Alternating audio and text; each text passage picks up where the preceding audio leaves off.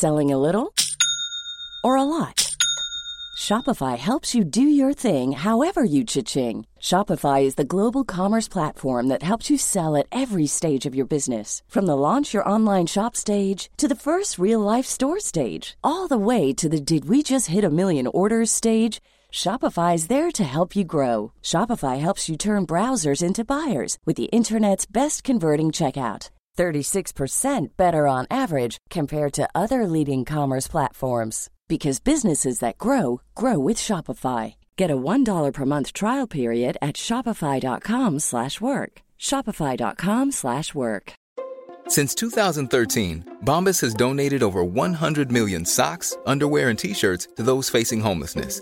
If we counted those on air, this ad would last over 1,157 days. But if we counted the time it takes to make a donation possible, it would take just a few clicks. Because every time you make a purchase, Bombas donates an item to someone who needs it. Go to bombas.com/ACAST and use code ACAST for 20% off your first purchase. That's bombas.com/ACAST, code ACAST. One size fits all seems like a good idea for clothes until you try them on. Same goes for healthcare. That's why United Healthcare offers flexible, budget-friendly coverage for medical, vision, dental, and more. Learn more at uh1.com. Hi, I'm Daniel, founder of Pretty Litter. Did you know cats tend to hide symptoms of sickness and pain? I learned this the hard way after losing my cat, Gingy. So I created Pretty Litter, a health monitoring litter that helps detect early signs of illness by changing colors, saving you money and potentially your cat's life. Pretty Litter is veterinarian developed, and it's the easiest way to keep tabs on your fur baby's health right at home. Go to prettylitter.com and use code ACAST for 20% off your first order and a free cat toy. Terms and conditions apply. See site for details. Even when we're on a budget, we still deserve nice things. Quince is a place to scoop up stunning high-end goods for 50 to 80% less than similar brands. They have buttery soft cashmere sweaters starting at $50, luxurious Italian leather bags, and so much more. Plus, Quince only works with factories that use safe, ethical, and responsible manufacturing. Get the high-end goods you'll love without the high price tag with Quince. Go to quince.com/style for free shipping and 365-day returns. Millions of people have lost weight with personalized plans from Noom. Like Evan, who can't stand salads and still lost 50 pounds. Salads generally for most people are the easy button, right? For me, that wasn't an option. I never really was a salad guy. That's just not who I am. But Noom worked for me. Get your personalized plan today at Noom.com. Real Noom user compensated to provide their story. In 4 weeks, the typical Noom user can expect to lose 1 to 2 pounds per week. Individual results may vary.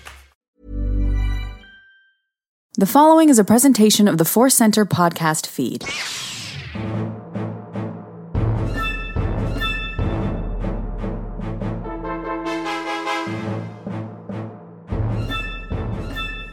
From the center of the galaxy, this is the Force Center podcast feed. I'm Ken Napzok. I'm Joseph Scrimshaw. And I'm Jennifer Landa. And we are all here. We are all here to talk about Star Wars news, breaking news from a long time ago. And we're going to be diving in to, well, we're going to dance around the rumors. There's some wonderful, tasty rumors out there, but they're all kind of focused around this movie, the new Jedi Order, Jedi Academy movie.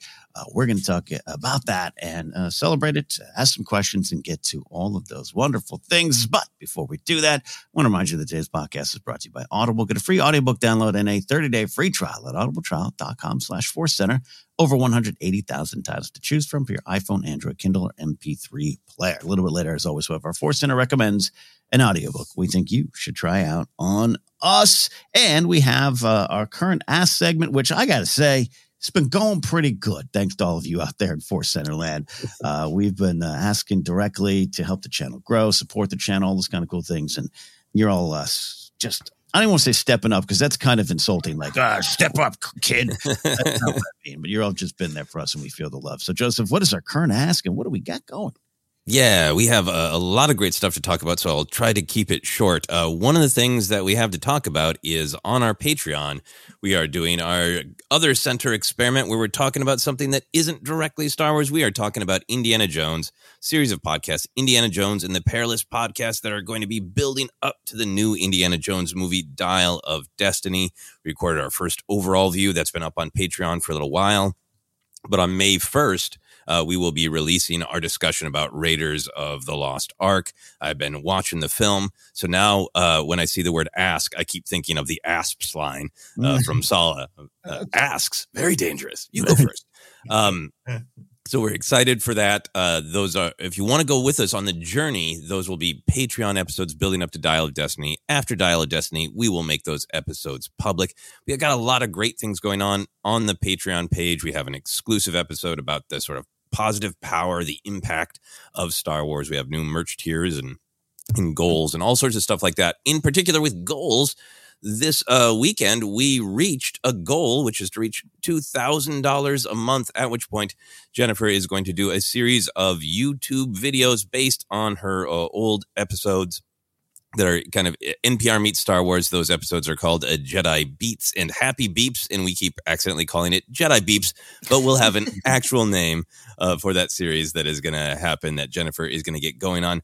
We're also going to have a new goal soon that I made a note to talk to Ken about and see how he felt about that goal. And I forgot. So behind the curtain, we haven't decided what the next goal is, but I got an idea. I'm going to pitch it to Ken and Jennifer, and we'll be building to the next goal. We want to keep the momentum going. Thank you, everyone, for joining us on the Patreon journey. The other thing that we wanted to do a quick ask about, or an ask and a tell.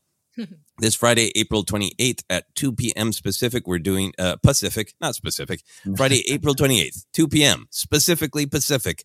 We are doing our next Q&A live stream. We've been having so much fun with that. A lot of listeners have been joining us. It's been great to kind of have an active discussion with the questions coming in, and then seeing all the listeners' kind of answers to the questions as well, and sharing those as we go. So if you are available, please join us for that. We'll be putting out the promo. We've also been having some fun doing absolutely most of it is Star Wars, but spending some time with some other center topics as well. So for this one, we're going to talk about all the news that came out of Celebration and all that stuff. But then we're also going to have a little other center section where you can ask us questions about our travel adventures outside of Star Wars Celebration. We can be able to hear from all of you about the places that you've explored. So very excited for that. Friday, April 28th, 2 p.m. Pacific. I am passing the talking hammer back to you, Ken. You did a great job. We don't have scripts around here. We just have thoughts and ideas, and you put it all together like a champion. I can't wait to talk more about cheese in Paris on Friday. I got a lot of thoughts on that. So there, and so excited that the Landa series is a go, Jen. It's I love it. I'm so excited. Thank you to everyone who made this possible. I can't wait. I'm thinking about that fog machine that I need to no, I'm just kidding. I'm not gonna do the fog machine. But that's the next goal, the fog machine. Fog machine and a trench coat. That's my goal. Love that. Love that indeed. Well, we're gonna get to some news here in a second. We always do like to catch up, and it's a lot going on in the world, a lot going on in our lives. But also sometimes it means you can just sit on the couch for a half hour, and that's going on as well. That was part of my weekend. Jen, what did you do? Well, I'll start off with, I don't want to say negative because it's not negative, but I watched The Mandalorian season finale, as I like to joke around, call it season finale. And it was, I loved it. I thought it was great. So much fun. And then I went online and people were disappointed and had all these theories. And this is where I for the first time I realized, because I had been traveling and I had been recovering from traveling, I had not really been dialed into the discourse that was happening online.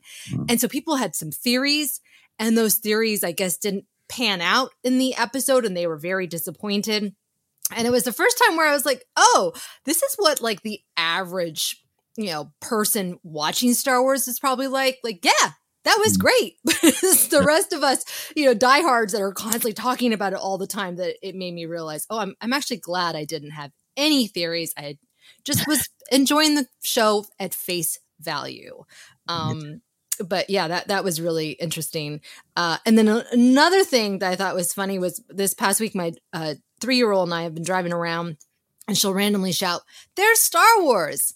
And I'm looking, I'll see like graffiti and whatever. I'm like, what is she seeing? Is it a trash can? Like she thinks it's Droid. So I finally realized she's seen the advertising of Young Jedi Adventures on the sides of buses and on bus stops. And so She's ready. My kids are ready to watch that show on May 4th. Yeah, that is Star Wars. That's Star Wars. That's Star Wars. Yeah. It's pretty cute. Oh, that's great. Yeah, I saw that bus go by and I was like, was that a little fever dream? Did I fall asleep? That's great that they're advertising it so big. Yeah. Right. It's like mainstream, like for kids. So they can shout their Star Wars to their parents. I'll do that as well. Protect Nubs. Oh, there we go. Nubs and lists, family favorites. Yeah, and I'm with you too. There's always going to be a bevy of opinions, as there should be, about shows and finales and everything. But it's just been kind of fun to find the pockets of celebration on social media, or text with friends, or just yourself, just staring at the screen and going, "I liked that," exactly. Or "I liked some of it," or "I like parts of it." Yeah, I was looking up something in the show. I can't remember what the final episode of season 3, and I just happened to click to like one of the exact moments where Grogu is just hauling little green butt while being attacked by these super cool Praetorian guards, and it's emotional, but it's also like you take that step back and like, this is beautifully ridiculous. Look at that little puppet baby trying to escape those deadly sci-fi warriors. It just overcame me again. I'm like, people are always going to wrestle with Star Wars, and that sort of a Jar Jar Binks to Darth Maul spectrum that Star Wars exists on, from the silly to the really cool. But it just made me so happy. Like, where else are you going to see that? That's Star Wars. It makes me think that if they were to shoot Yoda today, like, would we see him do more of that?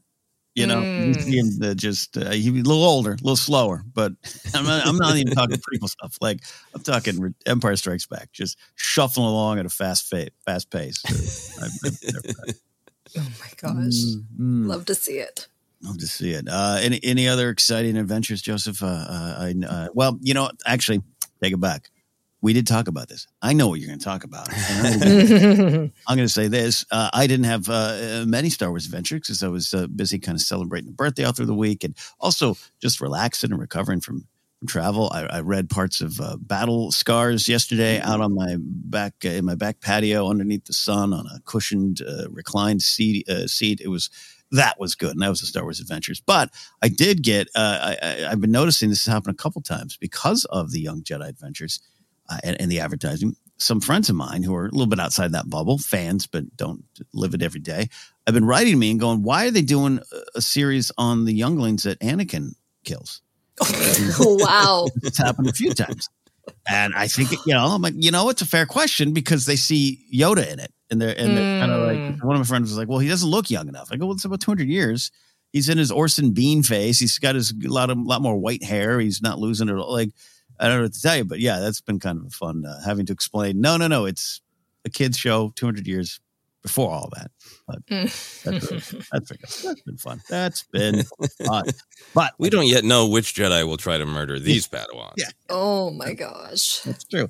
And also just like, if your mind goes to that immediate dark spot, I was just like, one of my friends, I was like, "Well, no, okay, no, that's not what they're doing." Anyways, but that was it. I had a nice, simple, relaxing weekend. But Joseph, I know you had a big Star Wars adventure. I did. I was very, very lucky. Our credit to our friend Ken Plume, who often texts when he sees Star Wars things. Texted that there was this Ben Burt talk at the Academy Museum here in Los Angeles, and it was free, and it just was like, how is that free? I kept feeling like I was getting away with something, that like some klaxons were going to go off, and like, who are you to think you can hear Ben Burt talk for free? It's a part of a ton of programming that the Academy Museum is doing that is either free or very affordable, like $10 screenings. Wow. Got to talk to one of the people who's involved with the programming, and she was clearly very enthused about her job and talked a lot about all the great programming. But it was amazing. It was in their big theater, which if you've seen pictures of it, the backside of the Academy Museum does look like a little mini Death Star, but that's housing.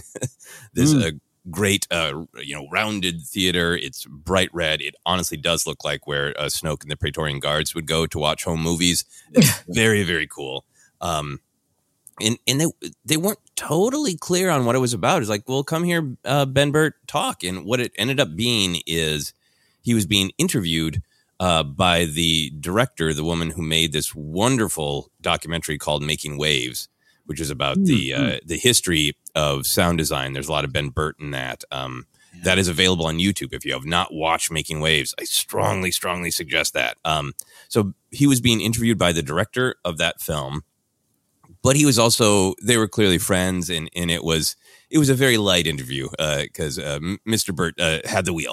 And what it ended up being was he was really talking about his life and his journey. And I think as many Star Wars fans know from seeing him on behind the scenes things, he is very funny, very insightful. He has a very sort of, to me, boyish attitude, like that he's still enthralled with sci-fi and fantasy and the magic of movie making. And he talked about that, about how he wanted to stay in this world because when he was a kid, he ran around with his friends in the neighborhood and pretended to be robots and pistol whip each other like they did in the Westerns.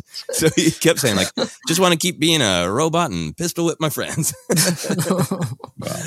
And then maybe that's not the best way to say it. But it was really fascinating because he did talk about his childhood. He did talk about his journey, but there was a real focus on what he wanted to talk about.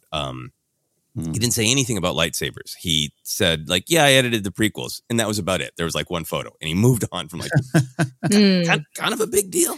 But there was a real focus on his love of R2, on Wall-E, on the exhibit that he made for the museum. It wasn't filmed. I guess he requested for it not to be filmed because he just wanted to share his journey. So I feel really lucky to be there. A couple of highlights that were really great to me. He made this film, I think, in college that was totally a Flash Gordon thing, starring himself, called Rod Flash Conquers Infinity.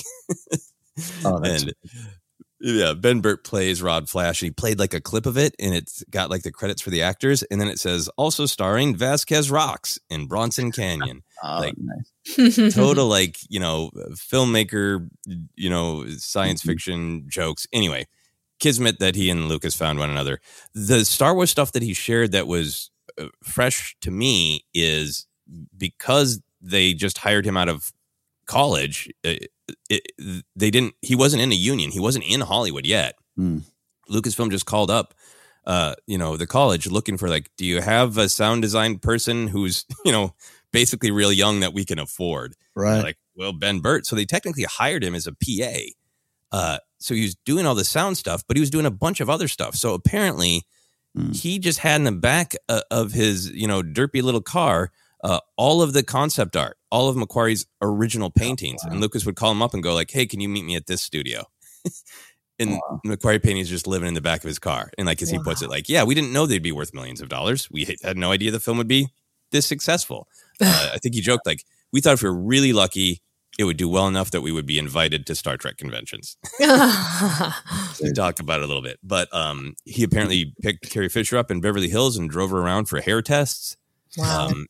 Here in LA, and said, I wish we could remember what we talked about, but we had fun joking around. And he showed some amazing photos of different hairstyles.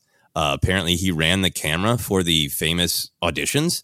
And he told a story about, on a lunch break, deciding that I could play Luke and recorded an audition for himself. Oh my gosh. And played it back and went, yeah, maybe it's not as strong as I thought. And then after lunch, Mark Hamill came in. Wow. Oh, perfect. So just all these really, really great stories. But I could go on and on. Just a sense of absolute love for filmmaking. He focused a lot on, he did want to be a director, and he has directed a bunch of like IMAX stuff. He talked about working on the Young Indiana Jones adventures being some of his happiest times because he got to write and direct and do sound and kind of do it all. So it was a great picture of just this legendary person, and getting to see them, both impressed by their career, but also kind of getting a little sense of them as a human. Final thing is he ended it by, he has an exhibit at the Academy Museum called Behold. It is this great 330 degrees because it's almost a circle, but there's a hole for the door. So it's 330 degree. I think he called it something like 330 degree super cinemascope. It's a really moving montage of the history of storytelling about space and science fiction. And it's called Behold. And if you're in the LA area or you're just visiting and you love Star Wars, you love science fiction, it's really moving. It's really great. I highly, highly recommend it. But the end of the show was him playing a documentary he made about making Behold. And he joked that I was just spending too much time in the basement and I wanted my family to know what I was doing in the basement. So I made this documentary about making this. And the whole experience was great and beautiful. And I know I've been going on for a little while, but I just wanted to share a little bit of the picture of what he shared with interesting Star Wars facts and just what a great and interesting person he is and how important he is to the legend of Star Wars. Oh, absolutely. I've listened to the Jedi Pete episode by Jennifer. I know it's important. No. And I had talked with you and our buddy Hal Lublin after this event. He was there as well. And both of you expressed the same thing. I thought I've heard all the stories, but no, you have more to tell. That's just fascinating. Love that.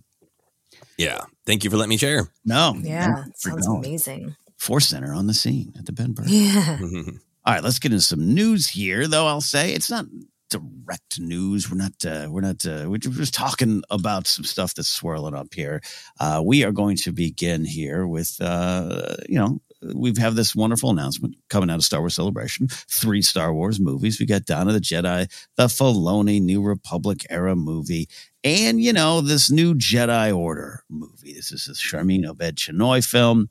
And naturally, with after the announcement of Daisy Ridley coming back as Rey, the John Boyega rumors have arrived and they're swirling. And we're going to not dive directly into the rumors. We're going to talk about the idea. We have mentioned this before, so it's kind of a permanent record kind of episode. Let's get this out here now. And naturally, the desire to see Boyega return to the role of Finn is strong following this announcement at Star Wars Celebration. And we here at Force Center have discussed hope for that. That sounds wonderful. We've also preached a little patience. We'll talk more about that. And highlighted the importance of just a consideration for Boyega's state of mind over it all, over Star Wars. He seems, the last time he had really spoken about it, there was that interview, there was the Fugelsang interview, there were some other clips where he seemed to be in a good spot, at peace with it, at peace with leaving Finn behind. But things can change and story opportunities can emerge. And we're going to just discuss our thoughts on that for a bit, Jen. I know Joseph and I have had a chance to talk about it, especially on live Q&As and stuff recently in Star Wars Celebration. But your thoughts on just where we're at with Finn and Boyega and Star Wars as we look towards the rumors and possibly appearing in this next film. I felt like the chapter had really been closed based on his interviews, John Boyega's interviews. I would say maybe like a couple years ago.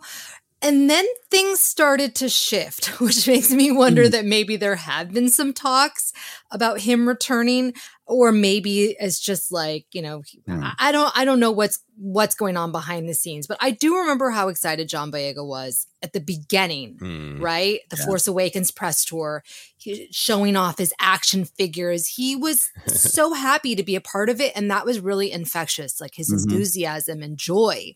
And then it was sad to see how things changed, in the fandom, obviously, and then with his storyline in The Last Jedi. And I love The Last Jedi, but he was very frustrated by his, character's arc, his character being sidelined, and then obviously the Rise of Skywalker.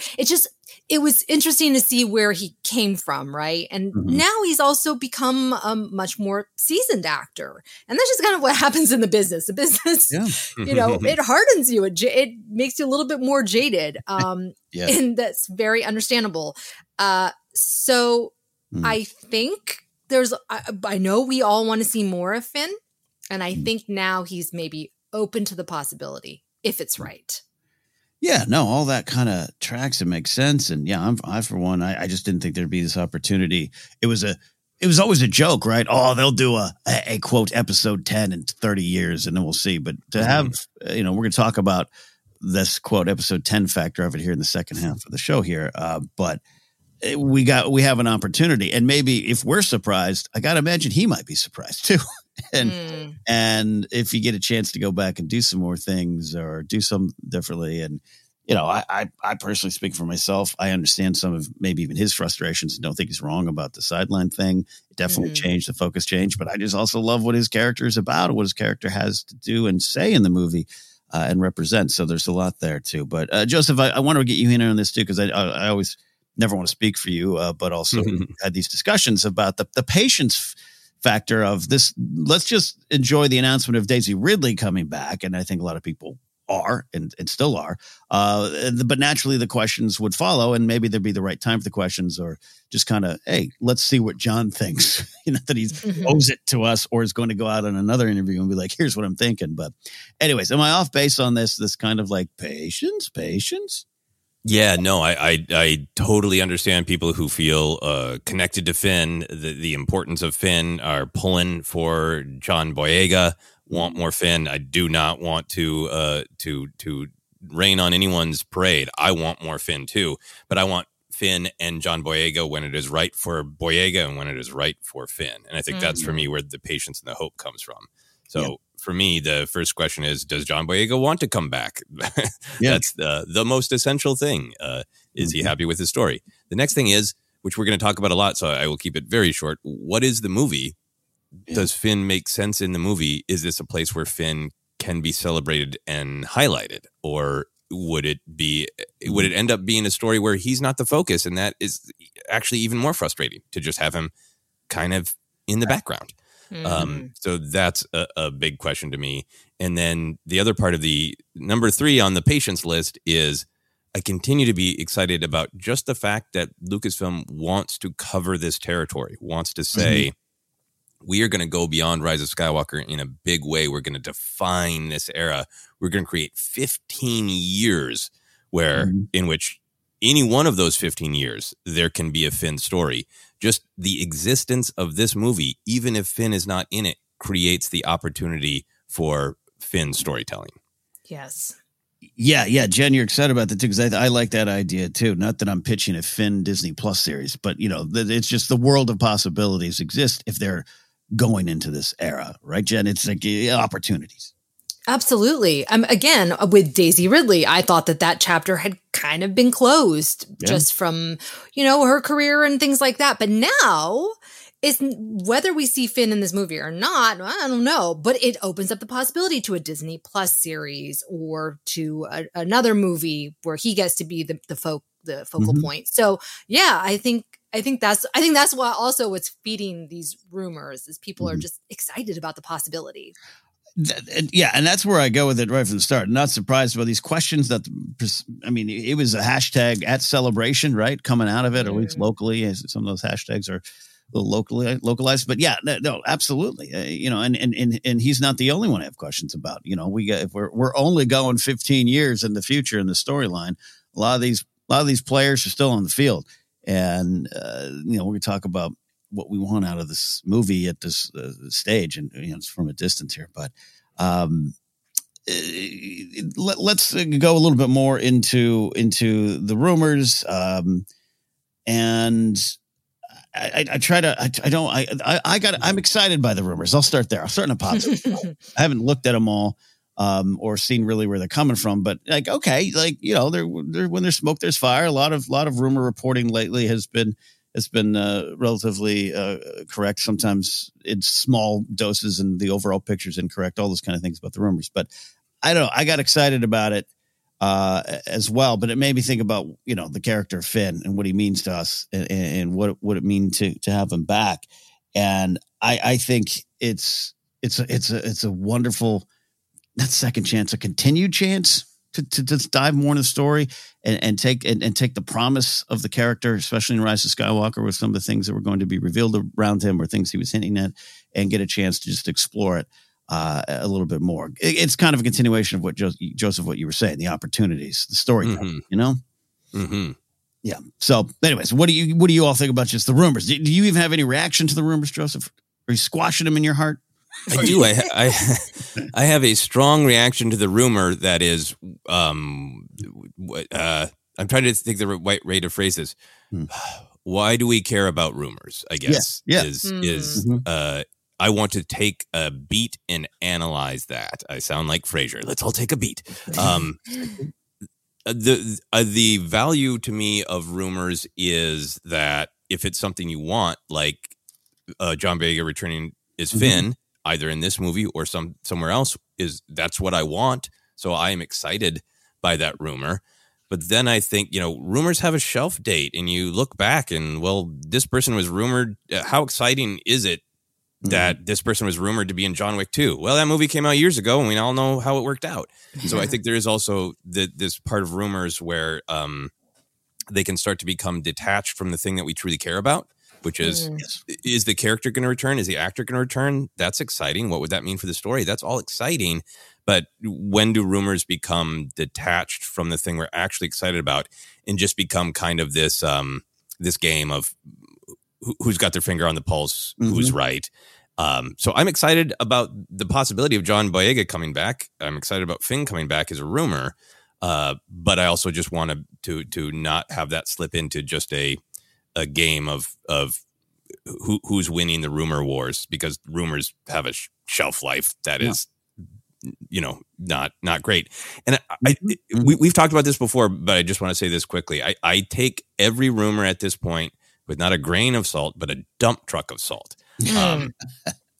I think of these kinds of rumors like weather reports, that they are a lot of these sources are consistent, and they get things right and they get things wrong, but they get a lot of things right. And like a weather report, I believe this is true right now. Yes. And it might be wrong in 5 bleeping minutes. I think some of these same threads had what I think was probably very accurate reporting at the time, that when a version of this story was being written by Lindelof and Justin Britt Gibson, that a star was attached. And then there was a rumor that star might be Yahya Abdul-Mateen II, who I enjoy as an actor. So I'd be very excited by that rumor that he was attached. And maybe he was. But that was the weather, and it was 71 degrees that day, and now it's 89 degrees, and it's not true anymore. And that had value then. It was true, but it's not true to what we're going to see on screen, because things move fast in Hollywood. Yeah. It's a current of water that takes us different places, Jen. You know what I mean? Oh my gosh. It reminds me of Succession, the Succession episode last night, right? Because unless you're in the room, there are meetings, there are calls that are happening. Things are constantly changing. And a lot of times there's a lot of yeses, or like, yeah, maybe, or nobody really wants to upset each other in Hollywood. And so it's always like, oh yeah, of course. Yeah, send me that. Sure. I'll take a look at that. Which means, I'm not going to take a look at that. So yeah, I think it makes sense that the original actor left after Damon Lindelof's departure. So yeah, okay, that. And the person who's been kind of fueling these rumors, he's been kind of right. But as we've been talking about, it moves so fast. It might be right, a week ago, but by then something new has happened. It's interesting because nobody's mentioning bringing back Poe as much as they are talking about bringing back Finn. And I think that there is like a wishful thinking, because his character was sidelined in The Last Jedi, that people want more from that character. They feel like it's like untapped potential.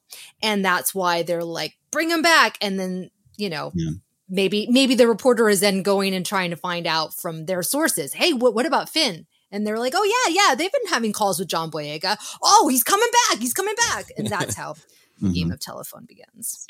Yeah. And we're all about, because this is a positive rumor. To your point, Joseph. Yeah. It's like, that's what I said. I saw some stuff start to emerge, and I was like, oh, that'd be great. And then, I want to stay steadfast in my thoughts on the rumor reporting, because if it's a negative one, I'd be upset today. You know what I mean? And I got to remind myself to just kind of find that Qui-Gon balance, I guess, of the rumors, because it could all change, and this could create expectations. Maybe this is nothing new for a Force Center discussion, but it could create expectations for Finn being in this movie. And then if he's not, there's going to be a lot of people hurt and disappointed that just wouldn't be fair to them, to Boyega, to the film, or everything, if it's just being cooked. Let's think get cooked in the kitchen first. a little bit more. But again, this is all being driven by excitement because there's so much excitement coming up with the announcement. I think the announcement of Celebration was handled wonderfully. It was so fun and dramatic and exciting. So I think we want to experience that here. So anyways, it all comes from a good spot, but a lot of times it's not. So that's part of the pause. Yeah. What does the character of Finn mean to us? And this is our perspective. I mentioned a little bit what it means, but there's a lot of different perspectives on Finn. So it might be, what does he mean to us in our hearts, but also our minds, Joseph, of this character all these years later? Yeah, we've had an opportunity to talk about Finn on Force Center a lot and really dive into his arc and acknowledge Boyega's complaints. And I would even have some like, yeah, I would have liked this in Last Jedi or whatever. But I do feel like the arc is clear. And to me, Finn's got a couple of great things going. I think in the sort of, he's very grounded, he's very real, he's very relatable, but in the archetype history of Star Wars, he's the paladin. He's the true knight, not a Jedi Knight yet, but he is the person who was made into a fighter, made to be a soldier. And we get to go on this journey where he decides who to fight for, what to fight for, how to fight for it. But all along the way, it's the sort of, he's going to fight. He tries to walk away from it and he again, and he can't. He wants to run away with Rey in The Force Awakens, just run away from it all. And he can't run away from helping Rey. And then in The Last Jedi, he still just wants to go for Rey, but then he realizes he needs to fight the big fight.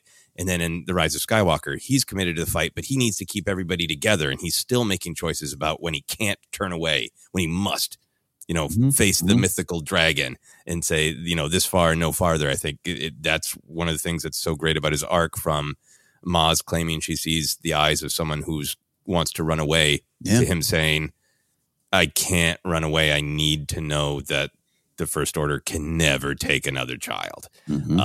That's the paladin. That's the true knight. And then there's also this part of him that's so grounded and so real in, I think, is there throughout his story, but gets crystallized in Rise of Skywalker, that he's intuitive, that his gift is to be truly, truly connected to his own instincts, to how other people are feeling, to what other people need. We've talked a lot about all the literal physical images in Rise of Skywalker, where he's the one who's bringing people together. He's the one who's holding everybody together. I think it connects him to Leia in a great way, with her Force abilities being very intuitive. So I'd be fascinated to see, where does that go? He's so skilled when there's just an inkling of the Force. Where does that go? Where does that intuitive power, that desire to connect with others and to bring people together, where does that go when he's fully trained? Is a thing I'm really excited about. Final thing for me, I like that he's always, throughout all the films, been very emotive. When he's joyful, he's joyful. When he's frustrated, he's really frustrated. He's a character who's just, his emotions are on the surface. So it's fun to imagine him as like a Jedi Master who is not like totally po-faced, not Poe Dameron, totally still-faced and quiet and serene, but like a Jedi Master is like, it's the Force, it's everywhere, it's loud, it's fun, let's joke around, let's feel things, I was going to say, like a particularly joyful Jedi. Not that we haven't had, we've had Kit Fisto and his smile. We've had Quinlan Vos.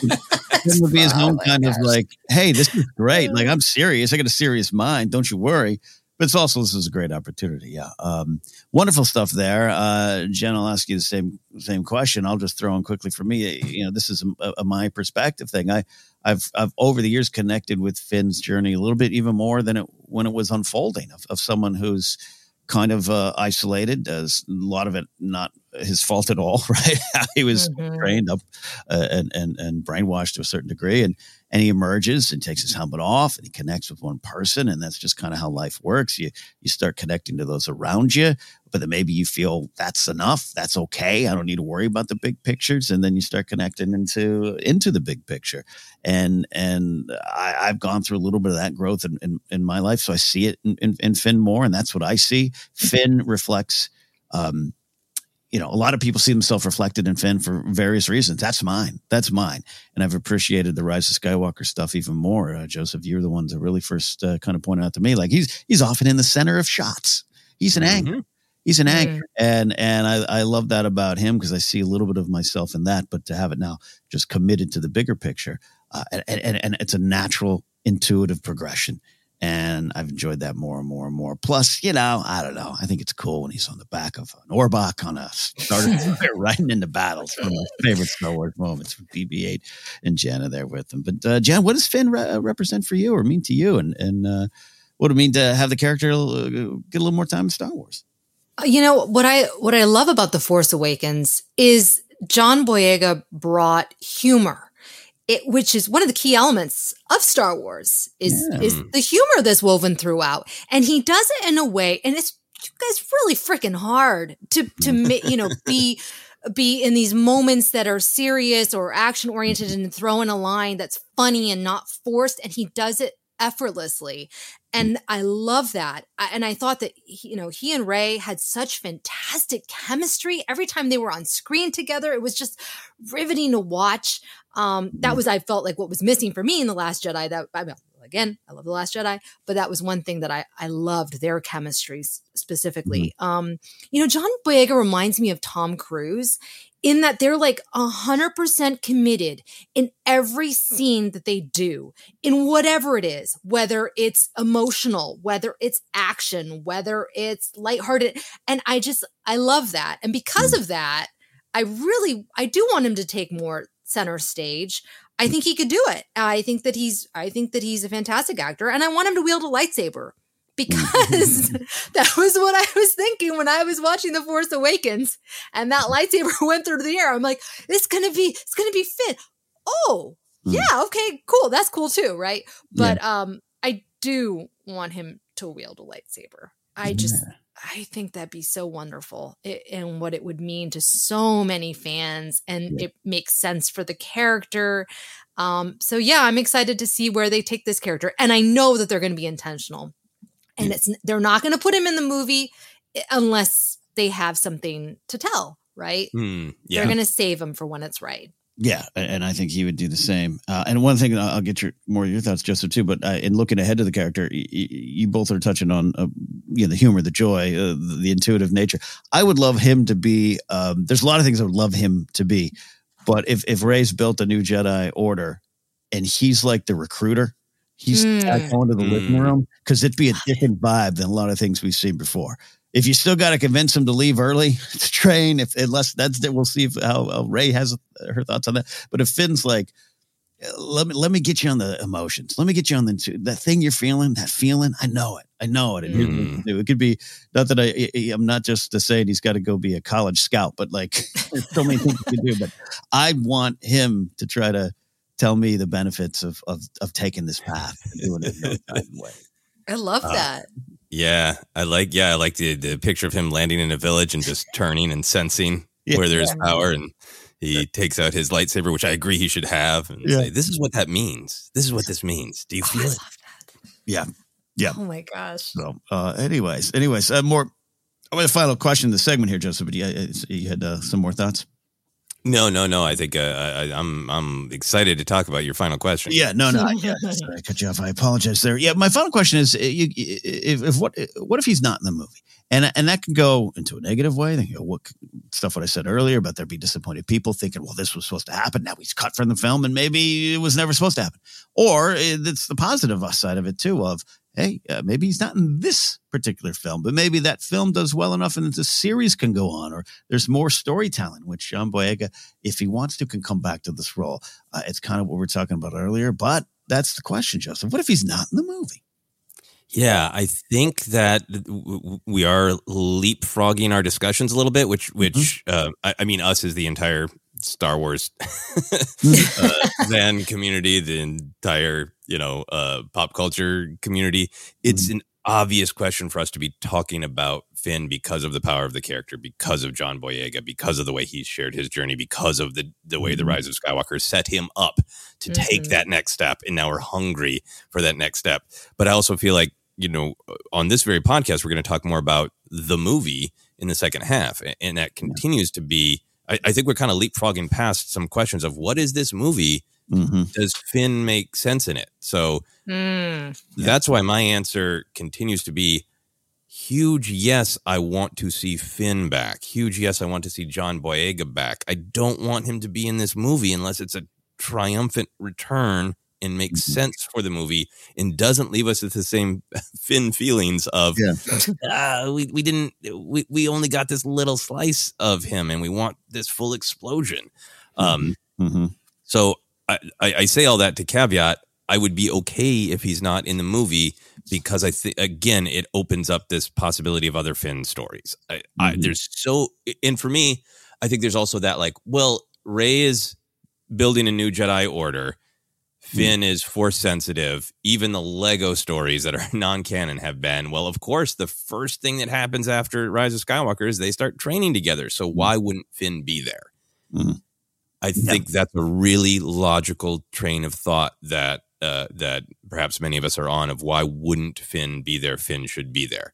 And that's where my mind goes is I think there are a lot of interesting storytelling reasons for him to not be there 15 years later. It could be that he and Rey trained together for years, but now he's off on his own journey. I love your suggestion that he's a scout. He's out in the unknown regions, finding people. Or because his gifts are very similar to Leia, is he like Leia? Does he have the gifts of a Jedi, but he's also pulled by other callings? He might want to find out where he is from. Maybe he's at this point a Jedi and he's the leader of his actual home planet. Could all the stormtroopers who have been kidnapped form their own new nation? And he's the leader with that. Is he focused on there are still Force Order remnants? And that's my calling to make sure that never happens again. There's all sorts of interesting story threads to be pulled with Finn. Instead, as well as it's an interesting story for him to be side by side with Rey. But I also think there's lots of truly interesting reasons for him to be on his own path, on his own journey 15 years later. And I am just kind of longing for a Disney Plus show or and then I will stop talking. A huge thing that we kind of haven't had time to talk about on Force Center is it's great that Lucasfilm announced 3 movies in 3 eras, but there's still that question of how does that work in modern Hollywood? We don't announce trilogies anymore because everything moves too fast. And you can't be tied to 2 trilogies if a movie stumbles. But that also leaves room to me of like, if this is the movie that's coming out in 2025 and it's being structured to be, it can be standalone or it can be another movie. Could it be that this new Jedi Order movie is gangbusters and the next one's all about Finn in this new Jedi Order series? So Disney Plus, his own movie, his own stories. I'm open to all those things. No, I am indeed. And, that old question that was emerging before, well, Disney Plus was could there be 2 Star Wars films a year? And I've flip-flop on that over the years. But now you're in an era where I don't want 3 a year, but like if they're in decidedly different eras, I think the mindset would be a little bit more open to, December we get Rey, now we get Finn, and then in May we get the Dawn of the Jedi. That kind of vibe could work. It could be different. All wonderful stuff there. Yeah, this idea, him getting into politics of any kind is fascinating for a character that at one point was not involved. Again, some of it not his, a lot of it not his fault, but then later on, that struggle. But then to have him completely involved and now a leader in that regard would be interesting. The idea of you talking about the stormtroopers, and instead of trying to, you definitely would maybe wipe out the remnants type of vibe. But also, what if it's the other way and it's a healing? Exactly what you're talking about. With those who were affected, those who were taken from their families, taken from their identities, their origins, the Lando and Janna of it all. And there's another character that could be right by his side while this is going on. Him going around the galaxy healing is a pretty interesting thing. And we'll talk exactly, like you said, Jessica, we'll talk about what the movie could be here in a bit. But just in terms of Finn storytelling, there's a lot of potential, Jen, even if he's not in the movie. Even if he's not in the movie. And, it's hard because I feel like I have this kid-like, impatience. I want it now. I want this. And Lucasfilm's like my parent. It's like, don't worry, it's coming, right? Like for years, we're like, we want a live action Ahsoka. Guess what? Now we're getting it. Like they are fans as well. They are storytellers and they have all these things in the works behind the scenes, and it's kind of like a big puzzle at this point. And so it's like, well, where does this all fit? We know we want to bring Finn back. How can we make it work when the timing is right, when the story is right? So I'm trusting that we will see the character again. Just look at Ewan McGregor, right? It took some time, but we got him back. And so, we'll get Finn. We'll get Finn back wielding the lightsaber. There you go. You heard it. Rumors here. Force Center rumors. We'll get Finn back. But hey, I think it makes a lot of sense. I think Daisy was a big key piece to the puzzle. There's a lot of key pieces to the puzzle, but I think that was an important one. But I do agree with Joseph. That doesn't necessarily mean we want Finn to stand in the shadows. We want the spotlight on this character. So we'll see. But that begs the question of what is this next movie going to be about? And we're going to dive into that. We're going to take a quick break. But before we do, we are going to have a Force Center recommends, an audiobook that we think you should try out, but a hardcover book I've started reading. Joseph, what do we got? We have Battle Scars by Sam Meggs. It is the in-between story of two video games. People love it. Ken has started reading it. I'm going to start reading it soon. We are going to cover it, so that's coming up soon. Coming up soon, download your free audiobook today by going to audibletrial.com/ForceCenter. Again, that's audibletrial.com/ForceCenter for your free audiobook. All right, quick break. On the other side, more thoughts on this new Jedi Order film. When's it going to come? What's it going to be about? Let's dive into some thoughts here on Force Center. Stick around.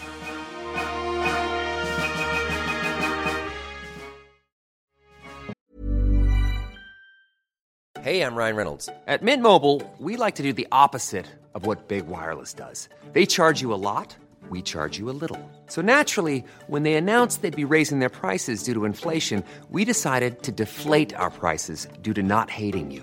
That's right. We're cutting the price of Mint Unlimited from $30 a month to just $15 a month. Give it a try at mintmobile.com/switch. $45 up front for 3 months plus taxes and fees. Promo rate for new customers for limited time. Unlimited more than 40 gigabytes per month. Slows full terms at mintmobile.com. Cool fact, a crocodile can't stick out its tongue. Also, you can get health insurance for a month or just under a year in some states. United Healthcare short-term insurance plans, underwritten by Golden Rule Insurance Company, offer flexible, budget-friendly coverage for you. Learn more at uh1.com. Hey, Dave. Yeah, Randy. Since we founded Bombas, we've always said our socks, underwear, and T-shirts are super soft. Any new ideas? Maybe sublimely soft. Or disgustingly cozy. Wait, what? I got it. Bombas. Absurdly comfortable essentials for yourself and for those facing homelessness. Because one purchased equals one donated. Wow, did we just write an ad? Yes. Bombas. Big comfort for everyone. Go to bombas.com/ACAST and use code ACAST for 20% off your first purchase. This is Paige, the co-host of Giggly Squad, and I want to tell you about a company that I've been loving, Olive & June. Olive & June gives you everything that you need for a salon-quality manicure in one box. And if you break it down, it really comes out to $2 a manicure, which is absolutely insane. It's also so easy to get salon-worthy nails at home with Olive & June. The difference between how your nails used to look when you did them yourself and now with the Mani system is a complete game changer. The best thing about Olive & June, too, is it's a quick dry. Dries in about 1 minute, lasts for 5 days, and full coverage in up to 1 to 2 coats. Visit oliveandjune.com/perfectmani20 for 20% off your first system. That's oliveandjune.com/perfectmani20 for 20% off your first system.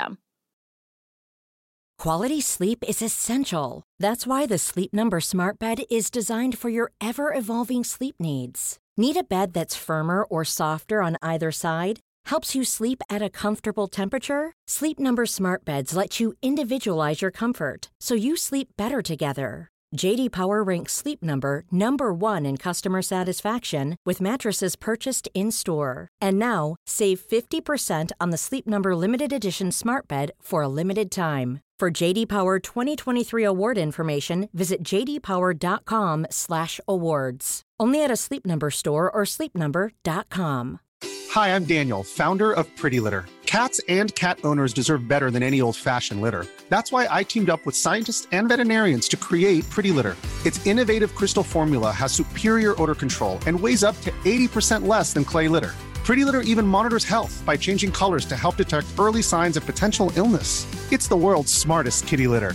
Go to prettylitter.com and use code ACAST for 20% off your first order and a free cat toy. Terms and conditions apply. See site for details.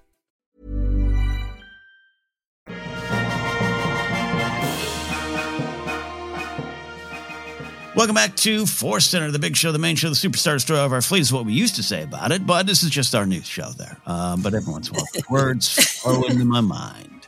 All right, we're going to have more thoughts on the new Jedi Order film. Like I said, not really going off specific news here, but this was shared in our very own Discord. I think it was our buddy Mark Knope, maybe it was someone else. I don't know. I apologize. But a Twitter, Joseph and I, we both kind of looked for the source. The actual full interview cuts off about a minute. Someone under the username scavenger_Jakku tweeted out this clip. It's kind of this random clip of Sharmeen Obaid-Chinoy talking, and she says she is directing the, quote, next Star Wars film. So I want to start right there. We're going to dive into what this could be. But Joseph, you have some other information to back this up as well. If we take that on face value, and this is a 2025 film, are we happy with that? I mean, yes, we're happy about a new movie, but is that what we wanted? Does it make sense? Or should the new Jedi Order come later? And again, should we, Joseph, take this on face value? I think that this is seems like the weather reports. This is true now. Yes.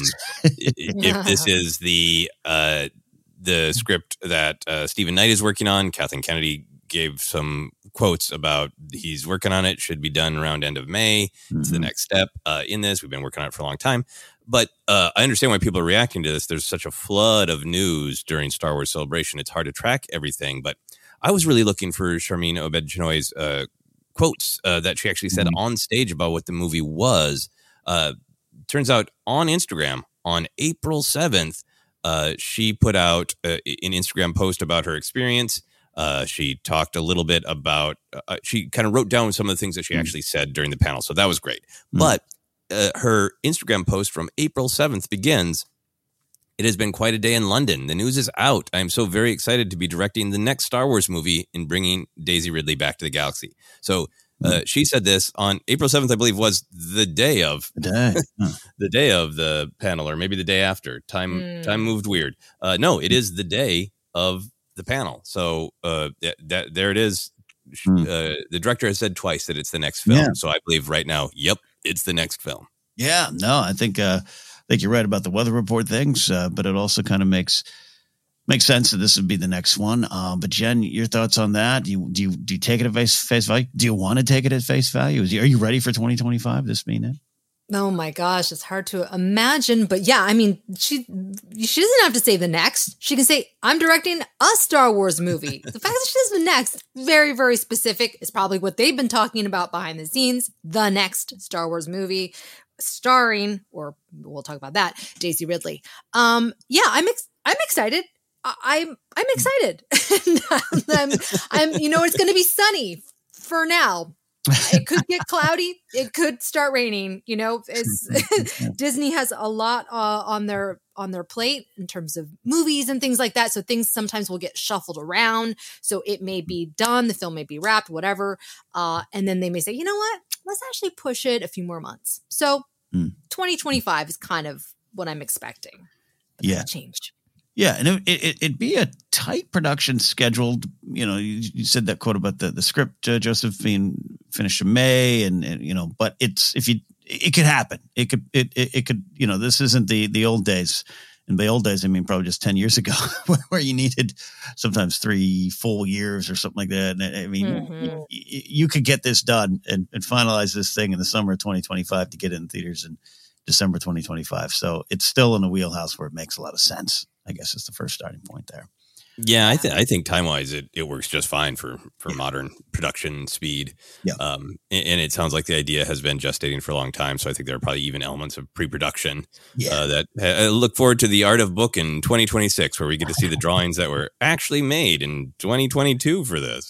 I love that. You're so right. It's like, oh, we were wondering, and 2020 they had the first concept art or something. Yeah, right. Yeah. I love that. And Ken, to your question about like how we actually feel about it being the next one, right? Yeah. Because we had the announcement of those 3 movies. Filoni's definitely seems a little way off because the Mandoverse is still building to the point of that movie. Yeah. Just in terms of Hollywood stuff, Mangold's a little busy right now. So I don't think that's his next project. But I'm I'm happy with this. I'm very excited for Rey. I'm very excited for the new Jedi Order, a Jedi Academy story. We'll talk more about what the story is about, but I know that there are people who just legitimately don't enjoy the sequel trilogy. Full respect if you just like I tried. I get it. I don't enjoy them. I know there are people out there who don't enjoy them. I know there are also people out there who it isn't a pure just taste thing as an audience. It's there are nasty elements of sexism, racism. Again, I started with I know there are plenty of people who just don't like them, so I'm not saying everybody who dislikes them has that, but obviously just from social media there are people who are going to make bad faith arguments against Rey, against this director, against this era, coming not from a place of just personal taste as an audience, but from an agenda. So I understand that people look at some of the noise about the sequel trilogy and go, well, is this the best follow-up? But that first film came out in 2015, and they're people who grew the sequel trilogy kids are going to be coming of age. We're like, yeah, great. Yeah. We heard you, Grandma and Grandpa. Yeah. We heard your mom and dad that it's not your Star Wars. It's our Star Wars. She's our Jedi Master. She has been for 10 years. We're good to go. So I think there's that factor to it. I also think there's a real clarity to it of this is continuing the most recent big screen Star Wars story. Audiences know who Rey is. Audiences, I think, the concept of, hey, Rey, the star of those last 3 movies, it's about 15 years later and she's training some of them new Jedi. Like, neither of my grandmas are alive, but if they were, even they could understand. Yeah, right. Like, oh, that Jedi lady from the last ones, she's training some kids. Got it. Yeah. It's very clear. It's very marketable. Obviously, they can and will communicate the other movies, but jumping back to the Dawn of the Jedi, or I think the challenge of Filoni's movie for the general public is going to be, how many TV shows do I need to watch this one? How many cartoons do I need to get this one? There's a linear clarity. I always remember your story of running into people who thought Jyn was Rey because, like, I don't know, there's some brown-haired girl, right? Yeah. So I don't know which is which.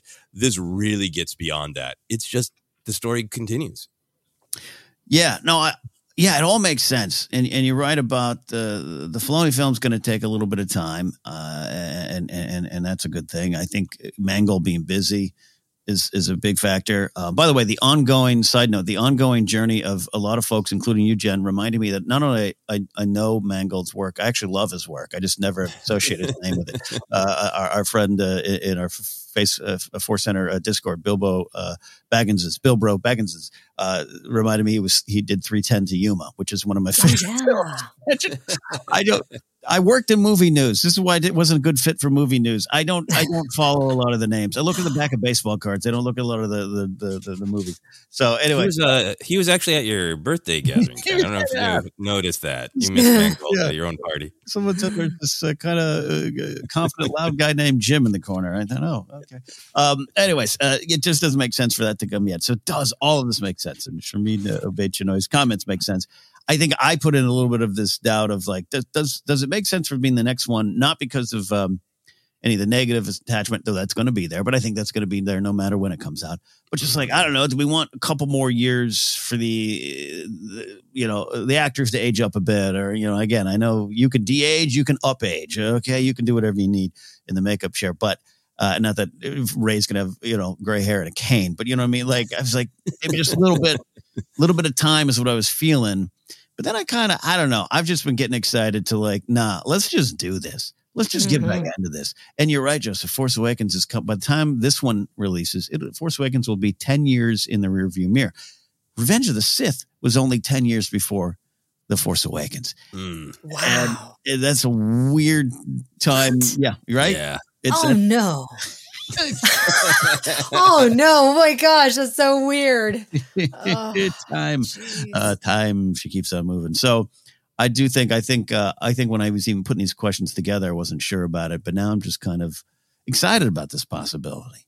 But I do want to talk about what the movie might be, what it might have started off as. And again, that's just rumors and thoughts versus anything that's a fact. We'll see when that book comes out in 2026. But we got the rumors of Vega coming back. We just talked about. You said, Joseph, a rumored lead attached to the Lindelof script, now rumored to be off the project. And the excitement for Rey being centered in this movie, it's at a fever pitch. Daisy coming out, that power red dress coming out to the thunderous applause, and everyone's excited. And I've seen this a little bit on social media and just in discussions, and I get where it comes from. But I want to discuss this idea. Do we feel this film will be a de facto episode 10? Are we okay with that? Do we prefer that? Or do we want it to have a stronger identity as its own film? And Joseph, you've got some thoughts to lead us on. I do. I think absolutely it could become anything. Maybe it does become a de facto episode 10.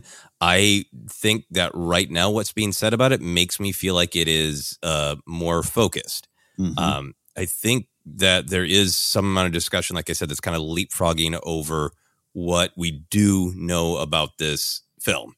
And I want to take just a moment to read the rest of the director's Instagram post, which I think is, to my memory, is very clear to what she actually said on stage. Mm-hmm. She said, "I have always been attracted to the hero's journey, and the world definitely needs more heroes.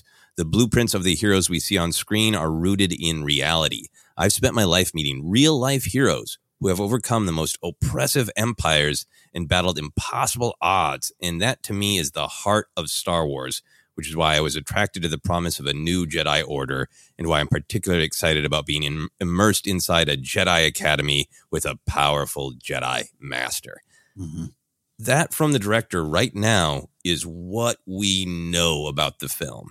And I so understand getting excited about the rumor of Finn. I so understand having the discussion that we're having now of, well, if Finn is in it, then why not Poe 2? Why? Mm-hmm. How is this not just episode 10 if there's something, a galactic threat against the Jedi?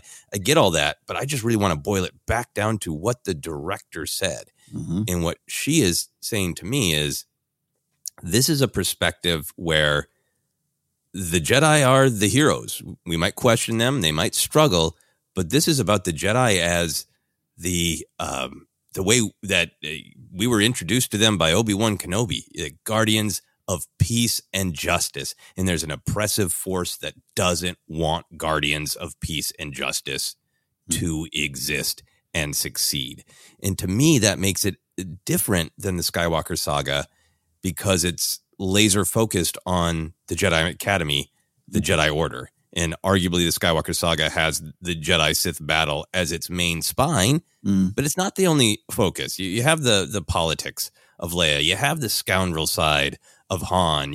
You have the sort of military side and the fighter pilot side of a Poe. All these different facets. I think that this film could be laser focused on the Academy. And maybe this isn't a threat to the entire galaxy. Maybe it's just a threat to the Academy.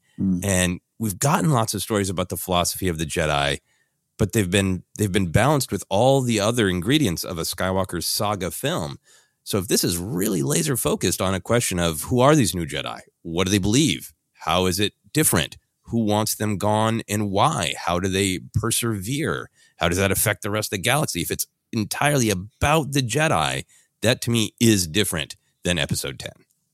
Yeah. The building of heroes and the threats of those heroes. Yeah, that definitely has some implications and ramifications for the galaxy. But I agree with you there. That's part of what I also want to talk about too, Jen, is that, well, Rey will be at the center.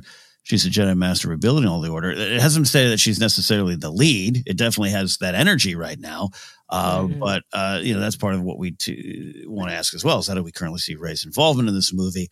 And a balance of the old and new. I think, Joseph, what you're saying is we got a long list of new heroes we're going to meet, and Rey's kind of there with them. And it's easy to the excitement for these characters that an entire generation of Star Wars fans love, and other generations like us too. Some of them, we love them too. I want more Poe, want more Lama Daisy, I want more After Akbar.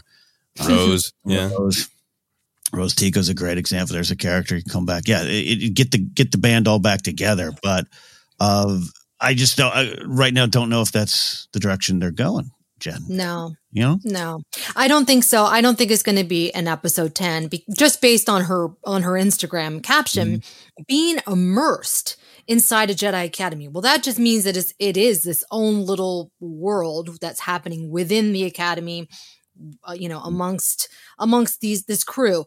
And the way that I'm seeing it is that Rey will definitely be one of the leads, but perhaps it could be more like Andor in that it's an ensemble.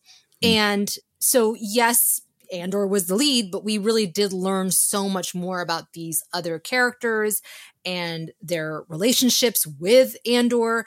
And so I think maybe we could see something similar to that in this film. And I also would like for it to have its own identity, because I love the sequel trilogy, but I know that it has been picked apart and there's a lot, it's kind of caused a divisiveness, right? So I want this new film, to kind of redeem the risks and the choices that J.J. Abrams and Rian Johnson made. Not that they have to, because we love those films, but just like, it's like just proving like the seeds that they planted, they did good. They did right by these characters. And Rey is not a Mary Sue. And we're going to see how badass she is as a Jedi Master. Right. And so I'm excited. And I think that it could be something totally fresh, a fresh new world that still is consistent with the old world that they built. Yeah, you're getting me so excited for these ideas, Jennifer. I really think it's powerful and exciting to me that Sharmeen Obaid-Chinoy is really talking about the Jedi as heroes. And I saw a fresh YouTube video today about, wasn't the whole point of the sequel trilogy that the Jedi should end? So why are they doing a new movie with the Jedi? That perspective persists. We've talked about it a lot, and I don't want to be snarky, but as we've said, that's what the bad guy says in the middle of the second film. That's what Luke says before he gets brought back to Hope. And Jedi Master Luke Skywalker, arguably one of the main characters of the entire saga of Star Wars, says the lesson. And the lesson is also the title of the film. That I will not be the last Jedi. Oh, I failed in not being snarky. I feel strongly about this. I understand the sequel trilogy questions the Jedi. The prequel era questions the Jedi. Even the High Republic is showing us some ways that they faltered. I think that we should question our heroes. But everything that Sharmeen Obaid-Chinoy is saying is about, let's pull back. Rey went through a journey, and Rey is somebody who really understands why you need the light side to push back on oppression and darkness. A director who has real life experiences and has made documentaries about real life experiences. Like, we need heroes. Of course we should question them. Of course there are gray areas. But let's not just fall into that rabbit hole of like, but what's bad about them? Are they hypocrites sometimes? Great questions. We've spent a lot of time on that in Star Wars. And this feels to me like, but pull back at the end of the day. They are defenders of peace and justice.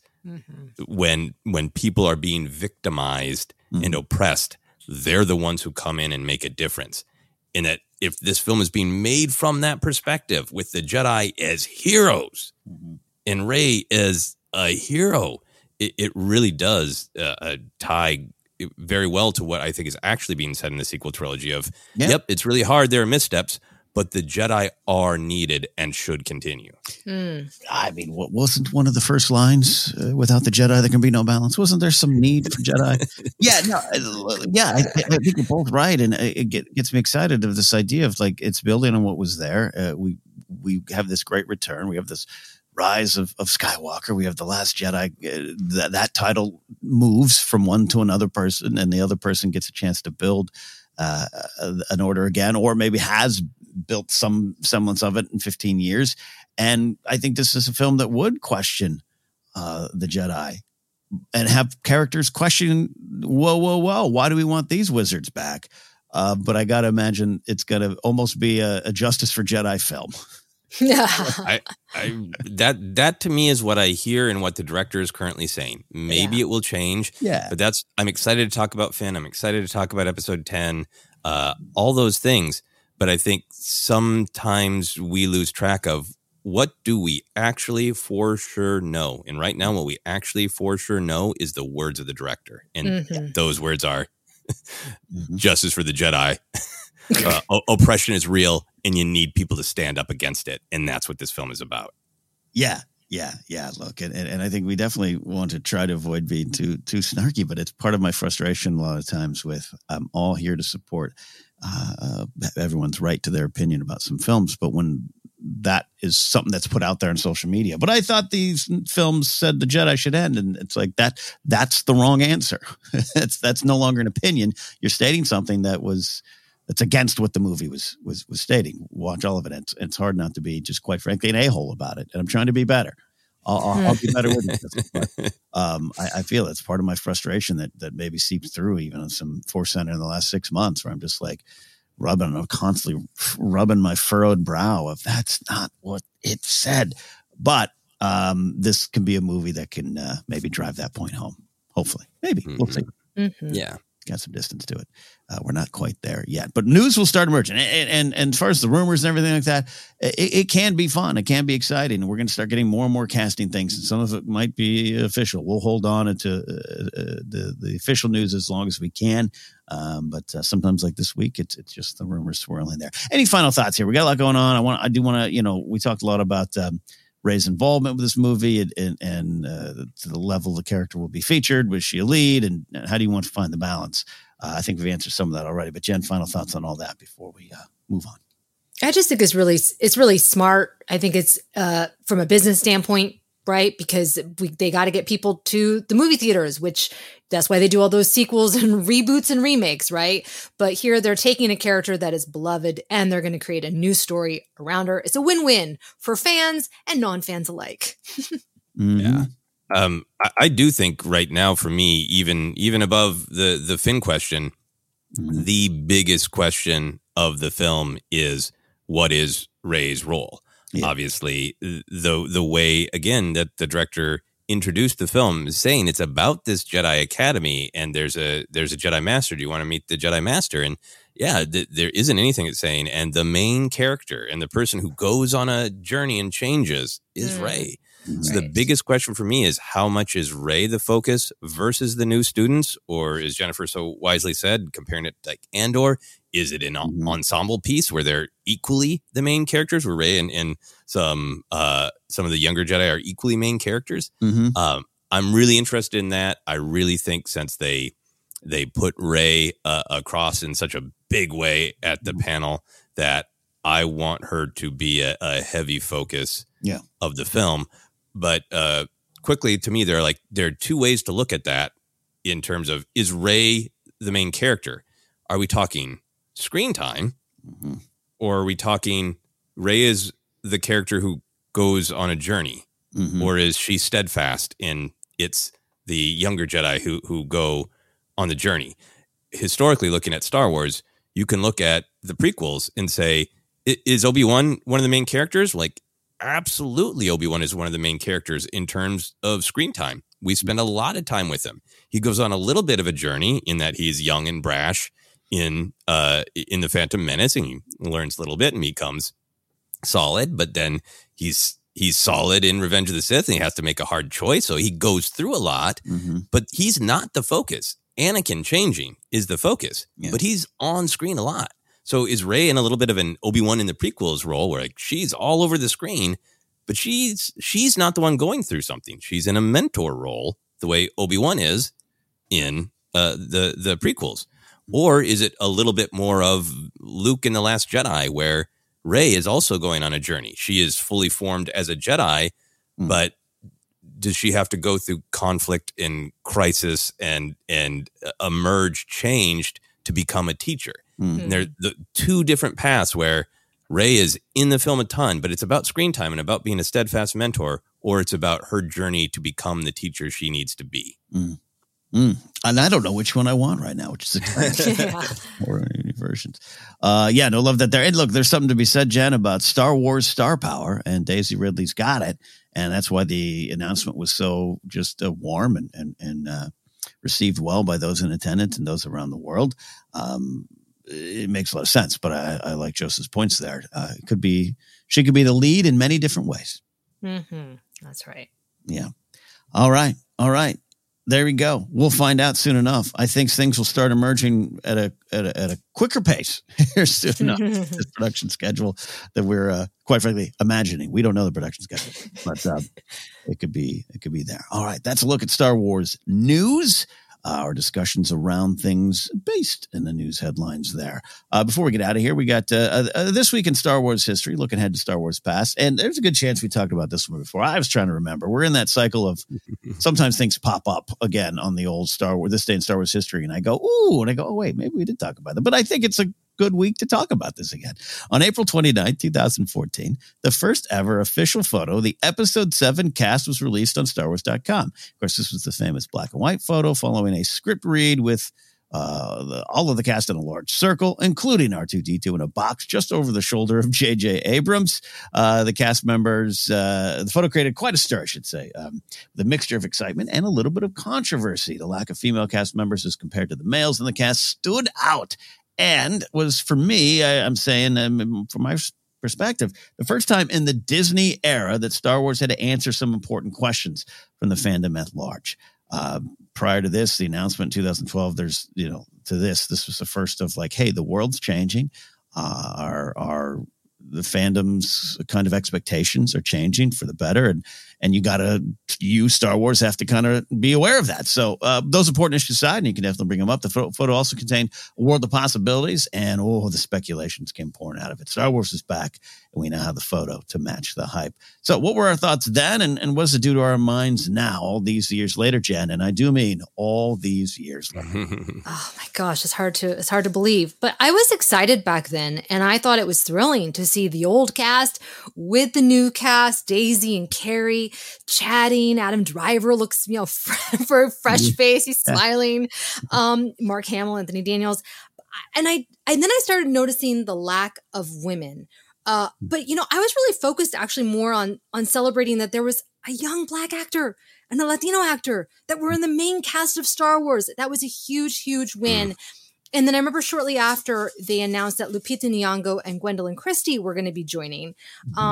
And of course, their faces ended up being covered, but you guys know how I feel about faces being covered in Star Wars. But that was the beginning where I was starting to look at things from a different perspective. And I remember saying to my husband, I was like, this is kind of a bummer. Yes, this is wonderful on the one hand to have some diversity, but at the same time, there's not enough women. And my husband, who, disclaimer, he is a white man. And he was like, look, and he actually is a community organizer and he deals with a lot of social justice issues. And he's like, look, this is huge this is big deal to have, John Boyega in the main cast, Oscar Isaac. He's like, you have to think of it like a giant ship. And the ship is trying to steer another direction. It's going to be slow. You have to celebrate these wins. And yes, you can still want more and push for more, but we have to also celebrate a victory like this. And look at us now. The diversity on screen and behind the camera it's incredible. And it's like, okay, this going back to that theme of patience, right? But at the same time, I do also think that the outcry from fans also maybe steered them a little bit faster in that direction. I'd like to think so. No, wonderful thoughts. Absolutely wonderful thoughts. And this is why this photo does beg continued conversation over the years. There's a lot of truth, I think, in what you're saying all the way through. But even what your husband's saying is, I think I had a little bit more of that perspective, but it wasn't, it was just kind of like, hey, everyone, you calm down. We're not done with the cast and everything. But that's not necessarily the right approach when people needed to point something out that they were seeing. And I do think it spurned change. I do think it spurned change in JJ a little bit, or at least to go, oh crap, you're right. But also, small changes still change, and I wish everything changed fast. That's just not the way of it, not the way in our own lives, not the way in society, unfortunately. So I think there was a lot of different ways to look at it there. And for me, again, it was the first time. It was the first time for me. I was working in the space, doing podcasts, covering news. And the first time I kind of felt this like, oh, I ain't the only one at this party. And that was important for me to pick up on. I have nothing to looking back and trying to remember all the things I said. I do remember talking about this on one particular podcast. Like, I don't know, I probably didn't answer it the best way. Probably would answer it in a different way. But that's part of the lesson of this photo for me too, just on the issues of it there. And the excitement that emerged was downright fun, Joseph. Mm-hmm. Yeah, no, I think it was a great, amazing moment for Star Wars fandom. I think definitely from my perspective as somebody who grew up with the original trilogy, to see them back and to see them all in a room together. And I remember studying like who's sitting next to who appears to be laughing. What are they talking about? The quality of the coffee? Are they talking about the Force? Who knows? It was so thrilling. And I know I've said this before, but for all the ills of social media, even as I think some parts of social media become even more challenging, I am always grateful for it because it exposed me to so many voices where I could hear people's story, and it wasn't theoretical. This is a living human who is experiencing this. And I was lucky to have some of that growing up, but not as much as I wanted. And to be able to see people just go, this is absolutely thrilling. I love Star Wars. I've always loved Star Wars, but I've been a woman, and I've also always felt a little like, take Leia and be happy about it. Take Padme and be happy about it. Yeah. And to hear that experience on social media was really powerful. I've had many experiences like that, many moments like that, but this was a powerful one to go, right, I can be excited about this, but I can also respect the voices who are pushing for we need to know that the ship is turning. Right. And on this particular issue, we need you to hoist the sails and turn a little faster on this one. Exactly. And they did on this particular issue with future casting, which overall, all in all, a good personal experience for me. And I think definitely a good experience for the ship. Yeah. And now when I look at it, there's all those memories. But now I just love the fact that we now know that Mark Hamill was just reading stage directions, did not have a line of dialogue. It's Luke Skywalker, and I'm watching. I was so obsessed with Luke. I'm looking at that photo and like, what all does he say? What all does he feel? Like nothing. Yeah. Yeah. And in a weird way, it's some people would be really upset with this, but it's one of our only shots of the big three together in this modern era, right? Think about it. Yeah, no, I sometimes laugh. I will always say I thought it was a brave and bold choice to do what they did with Luke in this particular film, and I always love it, even though I do have some pangs in my heart over not seeing the big three on screen together again. I totally get that, but yeah, this picture I kind of laugh at it in a way of just like, we had no idea. Which is why all the rumors and speculations and are just folly and fun.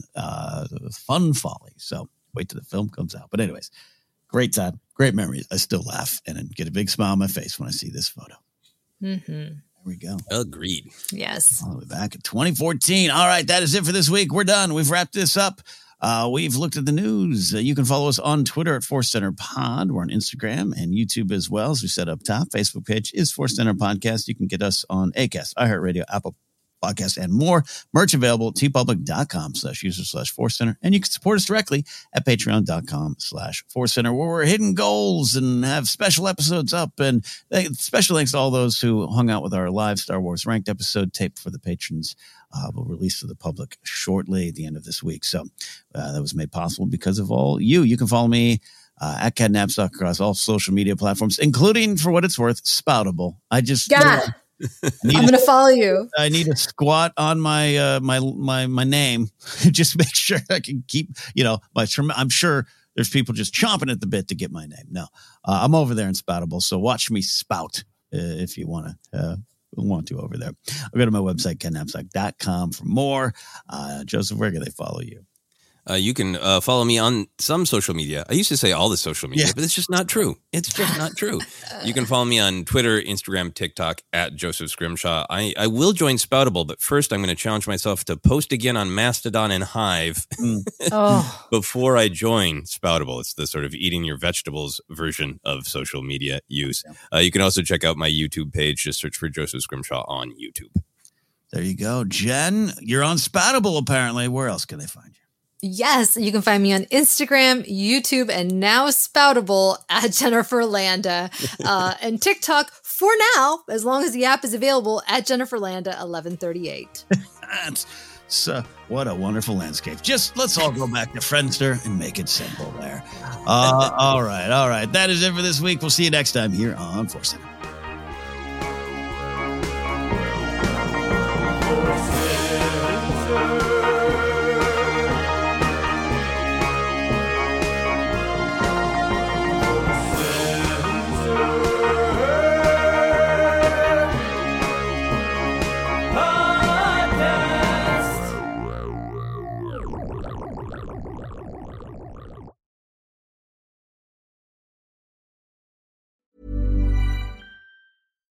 Hi, I'm Daniel, founder of Pretty Litter. Cats and cat owners deserve better than any old-fashioned litter. That's why I teamed up with scientists and veterinarians to create Pretty Litter. Its innovative crystal formula has superior odor control and weighs up to 80% less than clay litter.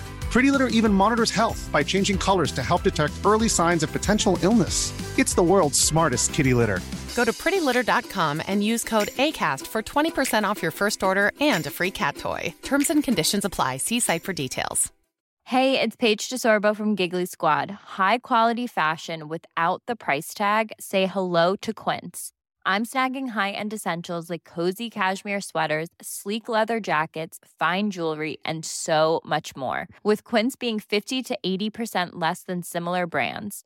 And they partner with factories that prioritize safe, ethical, and responsible manufacturing. I love that. Luxury quality within reach. Go to quince.com/style to get free shipping and 365-day returns on your next order.